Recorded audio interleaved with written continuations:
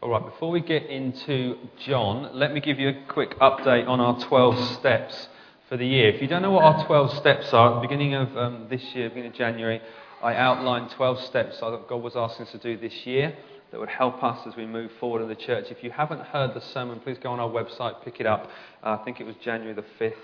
It came out. It's entitled 12 Steps. Have a listen. But one of them is about the Great Midlands Fun Run. Okay, Great Midlands Fun Run, which I'm wearing the T-shirt that we wore last year, just by way of a visual reminder. The Great Midlands Fun Run takes place on the 1st of June. They shuttle the roads around here, so we don't meet here on a Sunday that day because we actually can't get in here because all the roads are shut. But instead, we put a team into the fun run and we join the 7,000 other people running the race. And we raised some money for a local charity. Last year we raised it for Home Start. We're going to do the same again this year. There were 14 of us who ran. We raised just under £1,000 for them, which they were thrilled about. And we're going to do the same again this year. Just so you know, registration for the fun run opened yesterday morning, 10 a.m. They've already had 500 people sign up. Okay? So places are running out. They always sell out. If you are interested in running as part of the Real Life Church Dream, please register. Go online, do it today, do it this week, register. If you look under the team names, Real Life Church is there. I put it in because I registered this morning. So if you want to be involved, you need to get booked in, book yourself in online, and the second thing is you need to let me know. And then I'll form the numbers of the team. We'll get T-shirts ordered and printed nearer the time, and you'll have T-shirts to wear that will look groovy and cool, and you can train in them and you can keep them. Our gift to you. So we're running in the Real Life Church, the Great Midlands Fun Run Real Life Church team. Please consider running. If you don't want to run, that's fine. You can stand on the sides and yell at us as we do run. That's okay. But I'll be eyeballing most of you, wondering why you're not running. So, just so you're aware that's coming. So please get booked in today. Go onto the website. All right.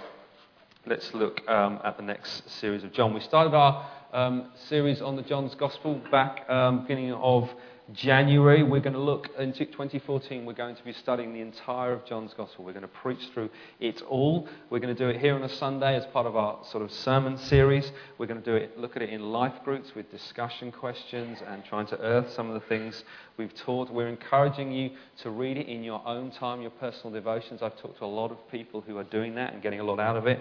I too am reading through it, asking myself the questions about Jesus, taking notes kind of in my journal. So please just get every opportunity to get the Gospel of John into you. Listen to it on your commute. You can get the Bible on audio now in all sorts of formats. Listen to it on your iPod or your phone.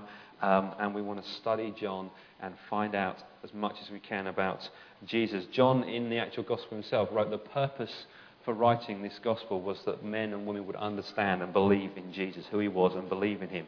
And so we're looking at, we've looked at the first part of chapter 1 so far, and we're going to round out chapter 1 today. We looked at the kind of prologue of the book, the first 18 verses, which is John's way of introducing the story. It contains lots of themes that he's going to pick up throughout the gospel. It's very kind of grand, sweeping sort of entry to the book, which we've looked at, and we look kind of at the overall theme of the gospel, which is basically, if you want to know God, have a good, long, hard look at Jesus. It also outlined the sort of the problem that we'll find throughout the gospel, is that God came to his people. Jesus came as a man to his people, and they rejected him.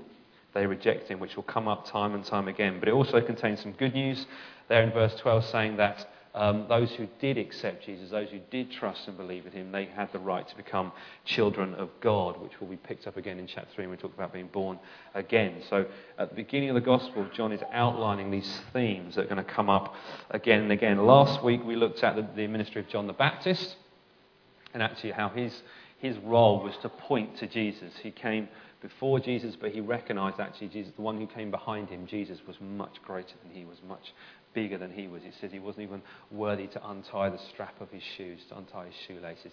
So John knew his place, and he was always pointing to Jesus. And what we're going to move on today is Jesus calling his first disciples. So if you've got that Bible in John chapter 1, we're going to read the final parts of it. We'll start at verse 35. And this is Jesus calling his first disciples. The next day, again John was standing with two of his disciples. And he looked at Jesus as he walked by and said, "Behold, the Lamb of God." The two disciples heard him say this, and they followed Jesus.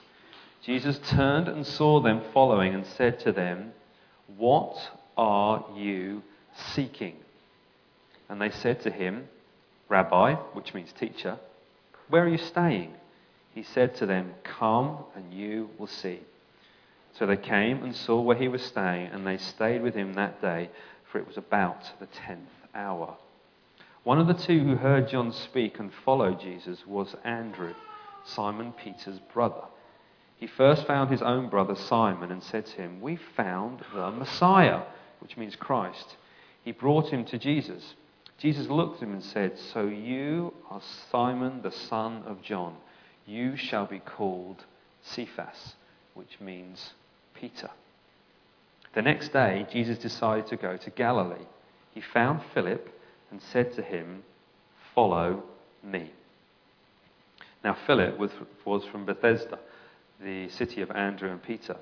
Philip found Nathanael and said to him, "We have found him of whom Moses in the law and all the prophets wrote, Jesus of Nazareth, the son of Joseph." Nathanael said to him, "Can anything good come out of Nazareth?" Philip said to him, "Come and see." Jesus saw Nathanael coming towards him and said of him, "Behold, an Israelite, indeed, in whom there is no deceit." Nathanael said to him, "How do you know me?" Jesus answered him, "Before Philip called you, when you were under the fig tree, I saw you." Nathanael answered him, "Rabbi, you are the Son of God. You are the King of Israel." Jesus said to him, "Because I said to you, I saw you under the fig tree, do you believe? You will see greater things than these." And he said to him, "Truly, truly, I say to you, you will see heaven opened and the angels of God ascending and descending on the Son of Man." All right, so we have Jesus here calling his first disciple. It's similar to how the other Gospels start. In all three of them, there's an early incident where Jesus calls men to follow him. This is different from what is usual. Usually what would happen if someone wanted to follow a teacher, learn from a rabbi, they would go and find the rabbi and say, "Can I learn from you?" But what we see here, Jesus takes the initiative. He calls men to follow him. And after we've had the prologue where John set out the kind of the word coming and everything that's going to happen in the gospel, and then we've had the ministry of John the Baptist pointing, saying someone's coming, someone greater, and then Jesus coming saying this is the one. We actually get kind of it grounded in everyday life now, where Jesus is interacting with men and actually kind of working it out in practice, all the things that John will talk about. So the kind of the narrative is really starting here as Jesus is interacting with people. And what we're going to look at, we're going to look at this passage in two halves because there's basically four men involved. The first one's Andrew and Simon, and the next one is Philip and Nathanael. So the first one, Andrew and Simon. Okay, the story begins next day. So it's immediately after what we've read about John the Baptist, him saying there's one coming, and then he says, "Behold, the Lamb of God, this is the one. This is the one who I said." And so it moves on to the next day, and he's still proclaiming the same message, John the Baptist. He recognized who he was as the voice. "I'm the voice of one crying in the wilderness to make way for the Lord." And he's still proclaiming, this is the one, and he's pointing it out. And Jesus comes along again, and he says, "Look, here he is. Behold, the Lamb of God." And it says that some of John's disciples, so John obviously had followers of his own. He had people who had come to him to hear his teaching. They hear John's message and they obviously take that message seriously. Well, actually, if we're waiting for one, we're waiting for a Messiah. And then John says, that's the one, this guy Jesus who comes along. They actually take that message seriously and they go and investigate for themselves. At first, they're not actually named, those two disciples. We find out who they are later. One of them is Andrew. And the other one is most commonly believed to be John, the author of the Gospels. So you've got John and Andrew there who are following John the Baptist.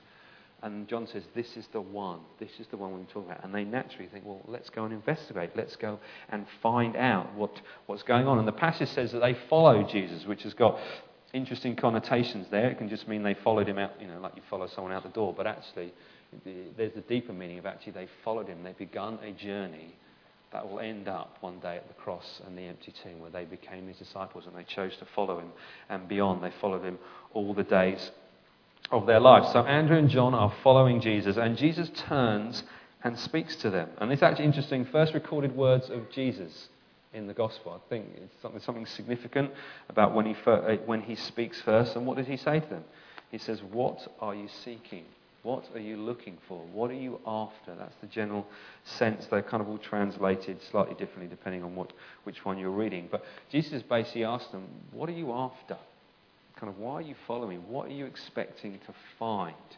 And it's an interesting question when we come to Jesus, because a lot of people come to Jesus, but they come to Jesus with their own kind of pre kind of ideas. They've got their own thoughts. They come to Jesus because he's a good moral teacher.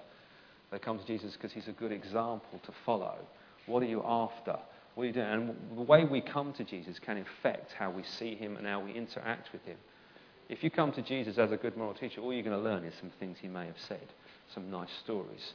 If you come to him as like, oh, he's a good example to follow, you might learn a bit about suffering and compassion and how he kind of treated other people's. And then when he faced the end, he faced it quite stoically. But actually, that you'll miss the important thing. You need to come to Jesus for who he is. And they've said who he is. He's described as the Lamb of God. John's clearly described him. This is the one the Lord sent.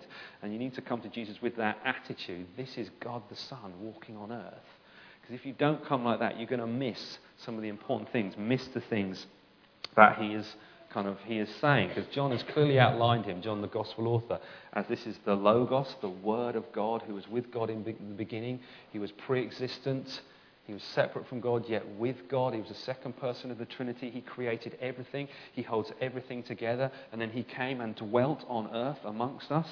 God sent someone before him, John, to proclaim his way, and now he's come onto the scene. And he's asking these two guys who are following, what are you after? What are you after? And they respond with a word of honor, rabbi. And John translates that for his Greek readers. It means teachers. And they basically ask him, they say, where are you staying? Which echoes back what we saw in the prologue about the Word of God. The Word became flesh and dwelt among us. Where are you living? Where are you residing? We want to come and be with you. And Jesus replies and says, okay, come and join me. Come and see, he says. And because it was late, so it was about the 10th hour, which is about 4 o'clock in the afternoon. So he's basically, these two guys are following him, having a good nose. Who is he? And Jesus is basically saying, come and be with me. Come and look and see. Which I think has got interesting kind of process for us here, because I don't know what happened, how you became a Christian, or how you know how people became a Christian. Some people come, the statistics say, I've read sort of stories, people have a process of coming to know Jesus. Usually they have to hear the gospel a certain number of times. They have to come amongst what's going on, hear the stories again and again. And what we have Jesus himself here saying to these guys, he didn't expect total obedience there and then, he didn't expect revelations there and then, he basically said to them, come and look, come and see, come and learn for yourself and then you can make a decision there. And we'll see as the story goes on, these guys make their decision. They realise who he is. But at first, Jesus' invitation is, come and look. Come and see. And for us, actually, when we're communicating about Jesus to others, actually, our response should always be, come and see. Come and see for yourself. Come and learn for yourself. Read the Bible for yourself and see what you see. Come among church. Come among Christians. Come among the people. And what do you see? What do you learn from that kind of thing? Because that was Jesus' model. That's what he said. He said, come and see. Take time to process everything you're hearing. John has told you that I'm the Messiah. Come and see for yourself so you can have a kind of an understanding. Now, then it goes on to explain that what I've told you, that one of them is Andrew, Simon Peter's brother. Now, John and Andrew, John the Gospel writer and Andrew have spent time with Jesus. They've clearly spent an evening with Jesus, and they've obviously seen something there. They've seen this man in the flesh that John the Baptist pointed out. And it says that Andrew, Simon Peter's brother, what's the first thing he did once he'd kind of had this encounter with Jesus? It says he went and found his brother Simon, and he said, we found the Messiah. His first response, he had a personal encounter with Jesus. He met him. He went and spent time with him. Maybe they ate together. Presumably they would have if it was getting late. Spent some time in the evening. Having had that time with Jesus, what's the first thing he does? He goes and finds his brother and says, guess what? I found the Messiah, or the Christ. John translates it again for his Greek readers there. I found the one. So his first response from having this good news is to go and tell somebody else. To go and tell someone else. And for him, it was someone close to him, his brother. We know from the other Gospels he worked with his brother. They were fishermen together, kind of business partners, so he would have a close familial relationship with him, because they were blood brothers, but also a close working relationship because they spent time together doing their job together. So he naturally just goes and tells him, and said, guess what? I found the Messiah. Here's the one. And our principle for today is actually, when it comes to sharing the good news of Jesus, where's the best place to start? People who know us the best, people we have relationship with, people who are around us constantly. They're the people who are best to start with. They're the ones you start with first. When you have good news in your life, you naturally tell the people closest to you first. That's just normal. That's not strange. That's just what you do. The good news just flows out of you. When we had good news to share when Melanie was pregnant with the boys, who do we tell first? We told our family first, and we told our close friends first, and then it kind of rippled out from there to anyone who would kind of listen. But that's what they do. That was the first one. And he refers to Jesus there as the Messiah, the Anointed One. Lots of Old Testament references here. The Anointed Ones, the kings of Israel were anointed with oil. So those in leadership, those in authority. We had, it signified a setting apart for God's work. We see priests anointed as well. Aaron, the high priest, he was anointed. Elisha, the prophet, was anointed. David, the king, was anointed. So we've got all three offices there of the Old Testament, prophets, priest, and king, anointed, set apart for God's work. And Jesus kind of is the sort of the fulfillment of that as the prophet, the priest, and the king who comes on behalf of God. He is the anointed one, the Messiah, the one who's set apart. And Andrew, so excited having met this person, goes and grabs his brother and said, let's go, I'll take you to him. And Simon then is brought to Jesus. And what does Jesus say to him? Jesus says he looked at him. Now bear in mind, Simon hasn't actually spoken. He says, you are Simon, son of John. You shall be called Cephas, which means Peter, or for us it means rock. That's what Peter means. It means rock. Peter was the rock. And so Andrew has brought his brother to Jesus, and Jesus proclaims something over his life. He speaks into his life. Peter hasn't done a thing at this point. We know Peter because Peter was a leader of the early church. You read through the gospel, he's the one with the mouth. He's the one asking all the questions. He does great things because he identifies Jesus as the Christ. He does some not so great things in denying Christ. He writes parts of the New Testament. He's always listed first in the 12 disciples. He was kind of the foremost. He's the one who stood up at Pentecost and preached. And how many got saved? 3,000 came into the church. He was the one there who preached to Cornelius when the gospel went to the Gentiles, broke out of its Jewish kind of beginnings and went into the Gentiles, and they guys got saved, and on and on and on. Peter was kind of like, he's a hero in the early church, and it's probably why in there in verse 40 where poor Andrew is described as Simon's brother, because everyone knew who Peter was. We all know Peter. Peter had a brother? Oh yeah, some guy called Andrew. But actually Andrew was instrumental in getting Peter to Jesus. But Peter at this point hadn't done anything. He wasn't this superstar hero. He was just a guy, a fisherman.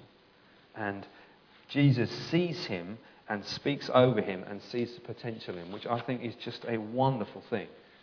Peter hadn't done anything, and he comes before Jesus, and Jesus looks at him and says, do you know what? You're the rock. I'm going to call you rock, and I'm going to build on you.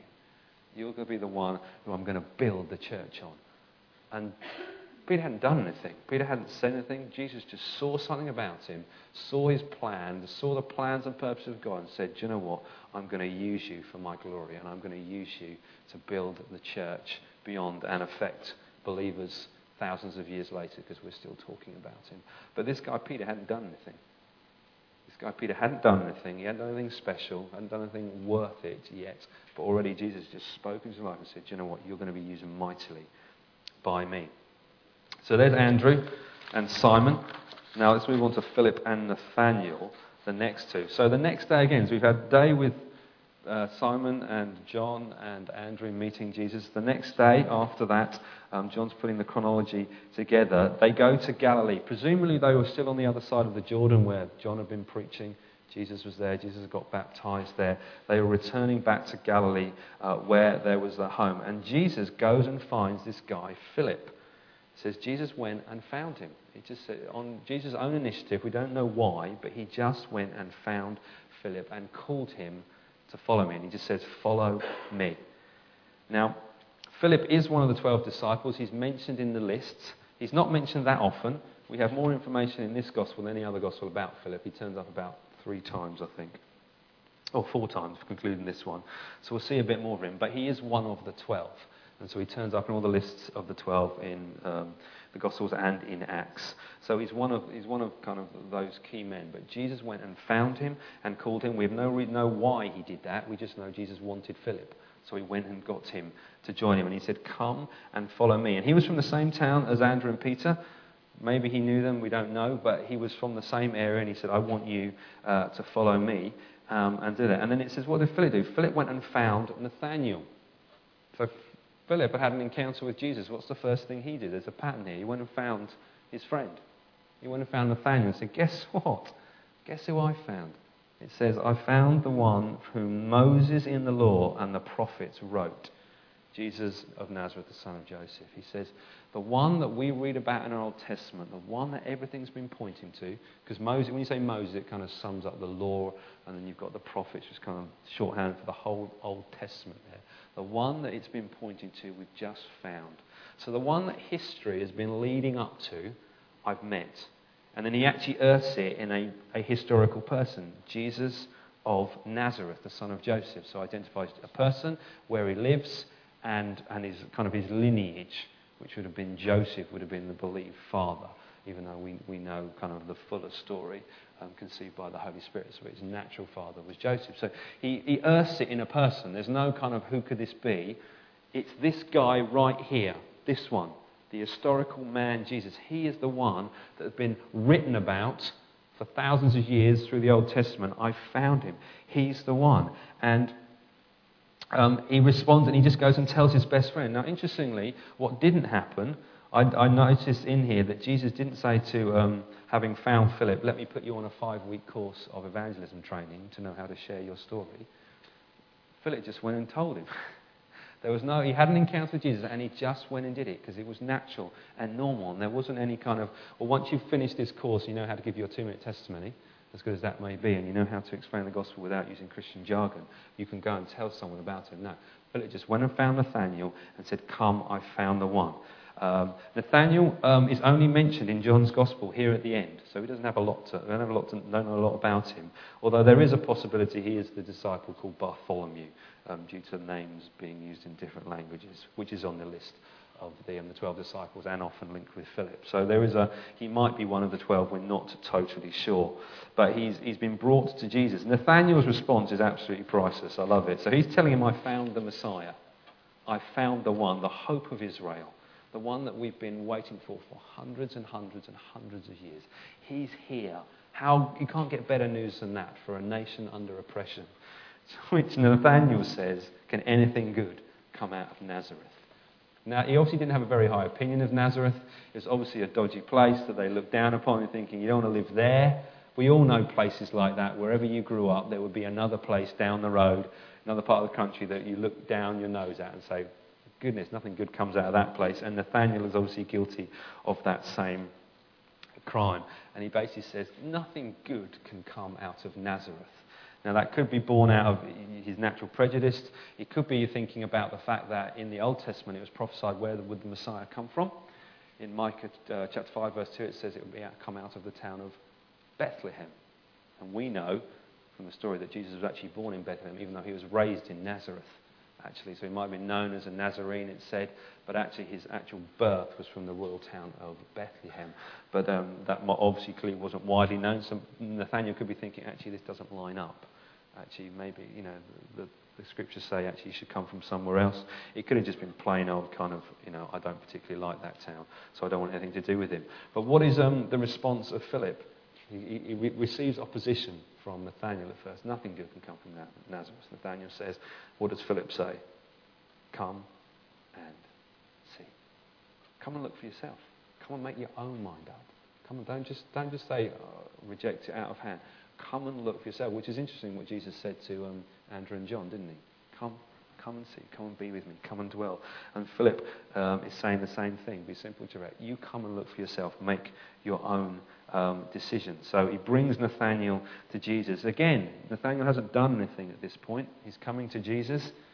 And Jesus says to him, "Behold, an Israelite in whom there is no deceit." Basically saying there's no dodgy motives in Nathanael.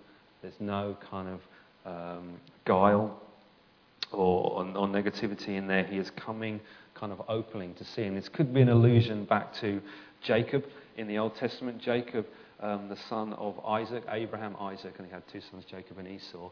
And through Jacob you have the 12 tribes of Israel. His 12 sons became the 12 tribes of Israel, and Jacob's name gets changed to Israel through his life. But Jacob actually means, what's that? It means grabber, or one who grabs the heel. It basically means deceiver. And if you read the story of Jacob, a lot of it, he was a crafty little so-and-so, and he might have been really successful. You probably didn't want him as your best mate, because actually he was a bit like, he'd probably rob you blind.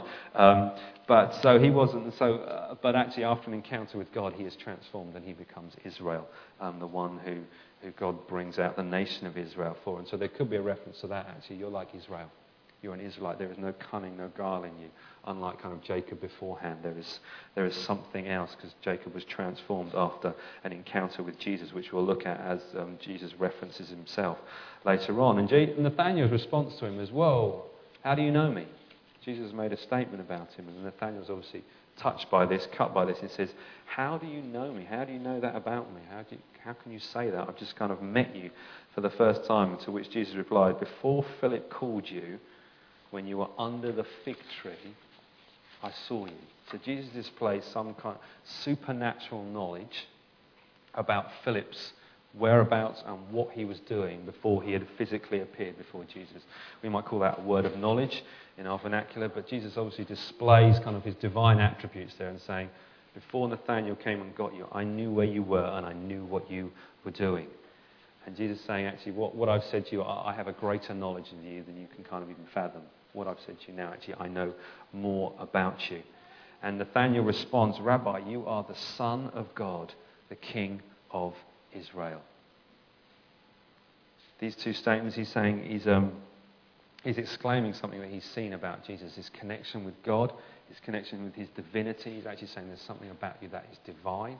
But the King of Israel shows his position of authority and power and points to the promise that the people of Israel have had for these hundreds of years that Philip has told them about. This is the guy. And Nathanael's saying, I've seen it myself.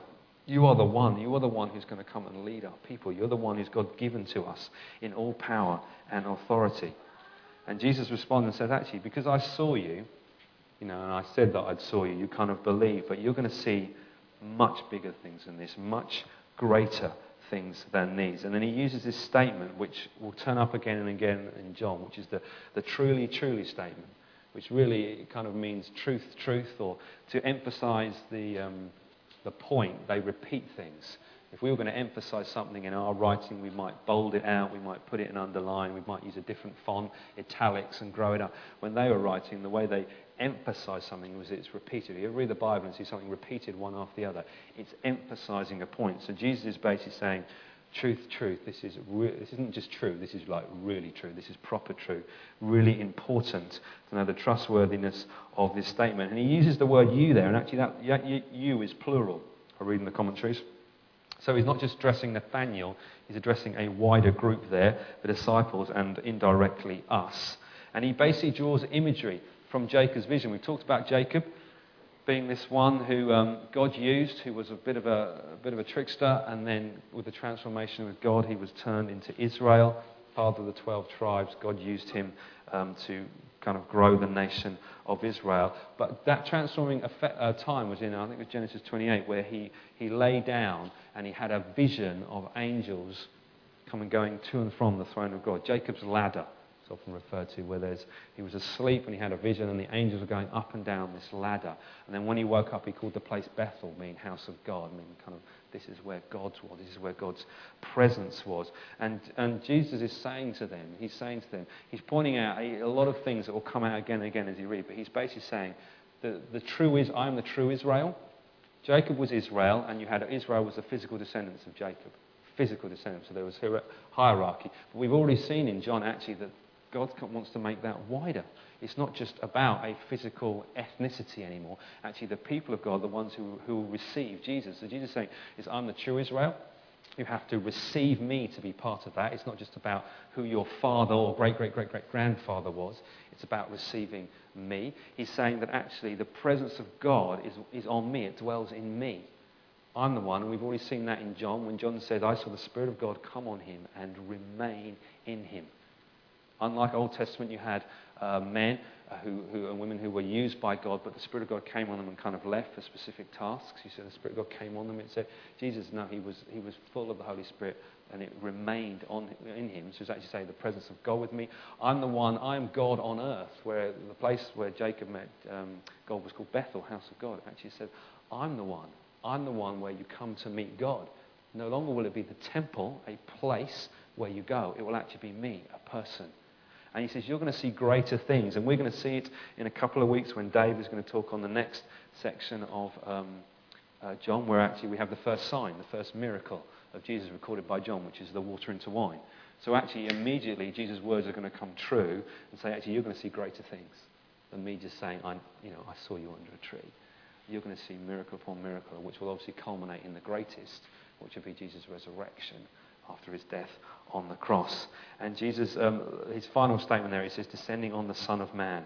The Son of Man is a reference back to Daniel chapter 7, where it talks about one becoming before the Ancient of Days. And it says that the Son of Man became before the Ancient of Days. Daniel saw in his vision, it says, all authority and power was given to him. And his kingdom would never end. It would last forever. So even Jesus, even there, is making a statement about who he is. I'm the one who was seen by Daniel hundreds of years ago when they were in exile in Babylon. I'm the one who's come, and I have all authority, all power, and I'm going to set up a kingdom that will last forever. It will never, ever end. People say things like Jesus never claimed to be God. Have you read it? I mean, it's staggering what he claimed about himself. And if you can't just sit and say, he didn't claim himself to be God, he was just this, he was just that. Ridiculous. He made the most outrageous claims about himself, which is why people wanted to kill him. He said, I fulfilled Old Testament prophecy. I'm the one you've been waiting for. I'm the true Israel. I'm the one where the presence of God dwells. I'm the one who's going to set up this kingdom that is going to last forever. I'm that one. And these 4 men met him over those 2 days and had an encounter with Jesus. Let's have 3 quick things to finish with, what we can learn from this passage. Number 1, the initiative of Jesus. What I love about this is Jesus' initiative in going to these guys. It says in verse 43, Jesus went and found Philip. He went and found him. It says, you, come follow me. That was the initiative of Christ. Philip didn't say Philip was looking or anything. He went and found him. In addressing Nathanael, he displayed supernatural knowledge. Jesus just took initiative. Nathanael came to him. Jesus said, this is what I've seen about you. In naming Peter, Peter was brought by his friend, and Jesus saw something about him, named him, set a course on his life that made him one of the most famous Christians ever to walk the earth. Peter, and that was the initiative of Jesus. Even when you think about people like Andrew who followed Jesus, you might say, well, actually, that was more Andrew's initiative than Jesus. Why did Andrew follow Jesus? Because John the Baptist proclaimed who he was. And who sent John the Baptist? God. It says in verse 6, there was a man sent from God. His name was John. So the very fact that Andrew and the gospel writer John were even following Jesus was because God had taken initiative and said, now's the time, and I will send the voice to proclaim where I'm coming. It's all on the initiative of Jesus. Even when Jesus called his disciples, as you record in the other Gospels, he says, come follow me. Jesus is the one calling them to himself. Jesus is the one who takes initiative. If we go back to the very beginning of this Gospel, it says, in the beginning, God.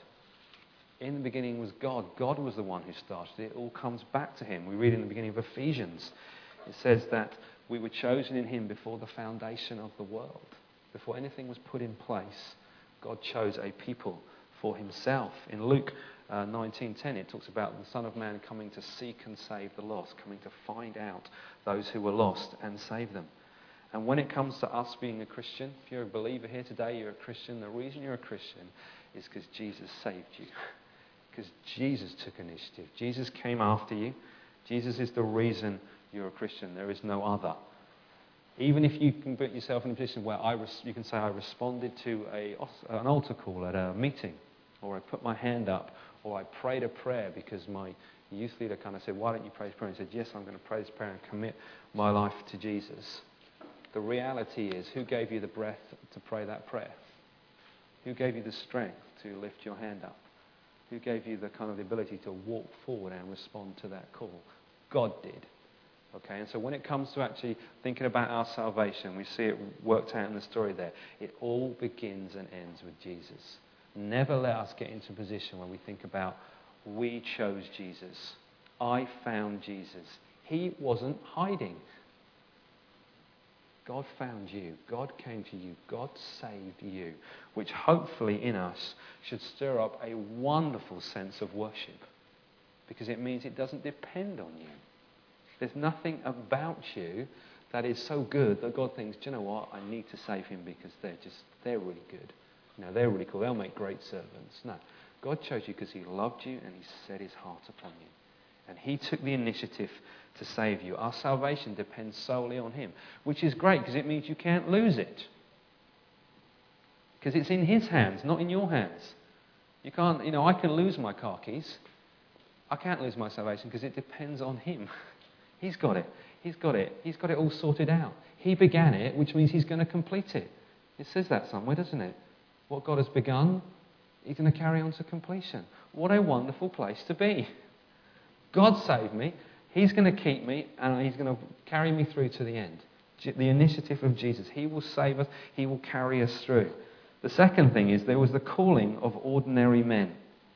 Ordinary men. If you ever feel kind of within the kingdom of God, kind of what's my role, and you look around at others, look at the guys he called. Who's the first one who gets mentioned? Andrew. And Andrew is identified as someone else's brother. I mean, I feel for Andrew. It's like, well, who's Andrew? Well, he's Simon's brother. And we all know who Simon is, because Simon, a Christian superstar, isn't he? He's the kind of the preacher and the leader. Poor Andrew is just identified as someone else's brother, but he was the one who started it. He's the one who led Peter to Jesus. And we've got Peter, the fisherman with such huge potential. He hadn't done a thing at this point, but Jesus called him and says, you're Peter. I'm going to build upon you. We've got Philip. We don't even know who he is. He's just a name, really. We haven't got much more behind Philip. A few little comments here and there. And then we've got Nathaniel, the innocent soul. That's what Jesus said about him. There's no guile or cunning in it. And we don't know much more about him. He might even be actually Bartholomew. We're not even sure. So we're not even sure what his name is.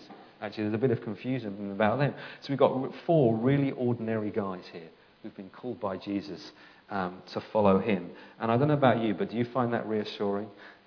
He calls ordinary men and women to follow him. There's only one superstar in God's kingdom, and he's called Jesus. No one else. And so, wherever you find yourself in God's kingdom, you can be reassured that God has called you there because he wants you there for a purpose. And no matter what you find yourself doing, whether you become like Peter, a great superstar, or you end up like Andrew, who's known because he's related to someone who is a great superstar, you're only there by God's grace because God's called you, because it was Jesus' initiative. He says, you follow me, I'll have you. And actually, no matter where you find yourself, God's got you and God's going to use you for his glory. And it doesn't matter how you end up or how you view yourself, it's all of his grace. Which again, I find wonderfully reassuring. Whatever God calls you to, whether it's public and profile, whether it's quiet and behind the scenes, whether your name is known or your name is never known, actually, God's the one who's got you. God's the one who's called you. And he uses ordinary men and women to kind of follow his will. These guys here, whose names are not known, were there when Jesus fed the 5,000. So they would have handed out the bread that multiplied. They'd have seen him walk on water. They would have seen the resurrection body. They would have seen great things in the kingdom, even if we know very little about them. They'd have seen things that I would happily give my right arm to have seen or be a part of. But God calls ordinary men and women to serve him and love him and follow him. And the last thing there is the desire to tell others. Both incidents recorded here by John have one person voluntarily telling others about Jesus. Andrew goes and finds his brother Peter. Philip goes and finds his friend Nathaniel. We assume there was a close relationship there. Both of them had seen something worth telling, and they went and told someone they knew. A couple of things to note there. No one told them to do it. Jesus did not tell either of those guys, go and tell your friends. Well, not this recorded. They just went and did it. And when something good, exciting and life-changing happens to you, you naturally tell other people. That's the nature of good news. You know, when something great happens, you just share it. No one has to tell you how to do it. We've had it in this church, and we've had engagements, we've had babies turn up, we've had people getting pregnant, and you just tell others. We have people, we pray for people to get jobs, they've got jobs, and we pray. We've had house moves come through, and you just share it because it's good news. That's what it is. And these guys here had an encounter with Jesus, and their first reaction was to tell others. They had a desire to do it. They wanted to do it. No one had to tell them. No one had to say, you must go and tell others. You must go and be evangelistic. Andrew and Philip met Jesus, and they told people close to them because that was normal. And they told their closest friends first, a brother and a close friend, not total strangers, not people they met on the street, although that's not necessarily wrong. They chose people who were close to them, and they told them what Jesus had done in their life. I read this from one of the commentators I was reading. It says, statistics repeatedly demonstrate that while gospel preaching is undoubtedly important, which is encouraging to know from my point of view, personal witness and friendship continue to be the primary means by which people are brought to Christ. Personal witness and friendship continue to be the primary means by which people are brought to Jesus. That's ordinary men and women telling their friends and family of what God's done in their life. That's the primary means people come to know Jesus. According to that commentator, that's what he said. It's stunning. These guys had a desire to tell others because they'd met the risen Jesus. All that means for us this morning. What I want us to do now is I want us to worship Jesus together. We're going to do that. We've got the band, they're going to come up, and we're going to worship Jesus, and we're going to sing, and we're going to praise him, and we're going to use the gifts that we've got to bring glory to him. I want us to put our heart and our soul and our focus on Jesus. Because what happened to these guys was they met him, they had an encounter with him, and the knock-on encounter was they went and told someone.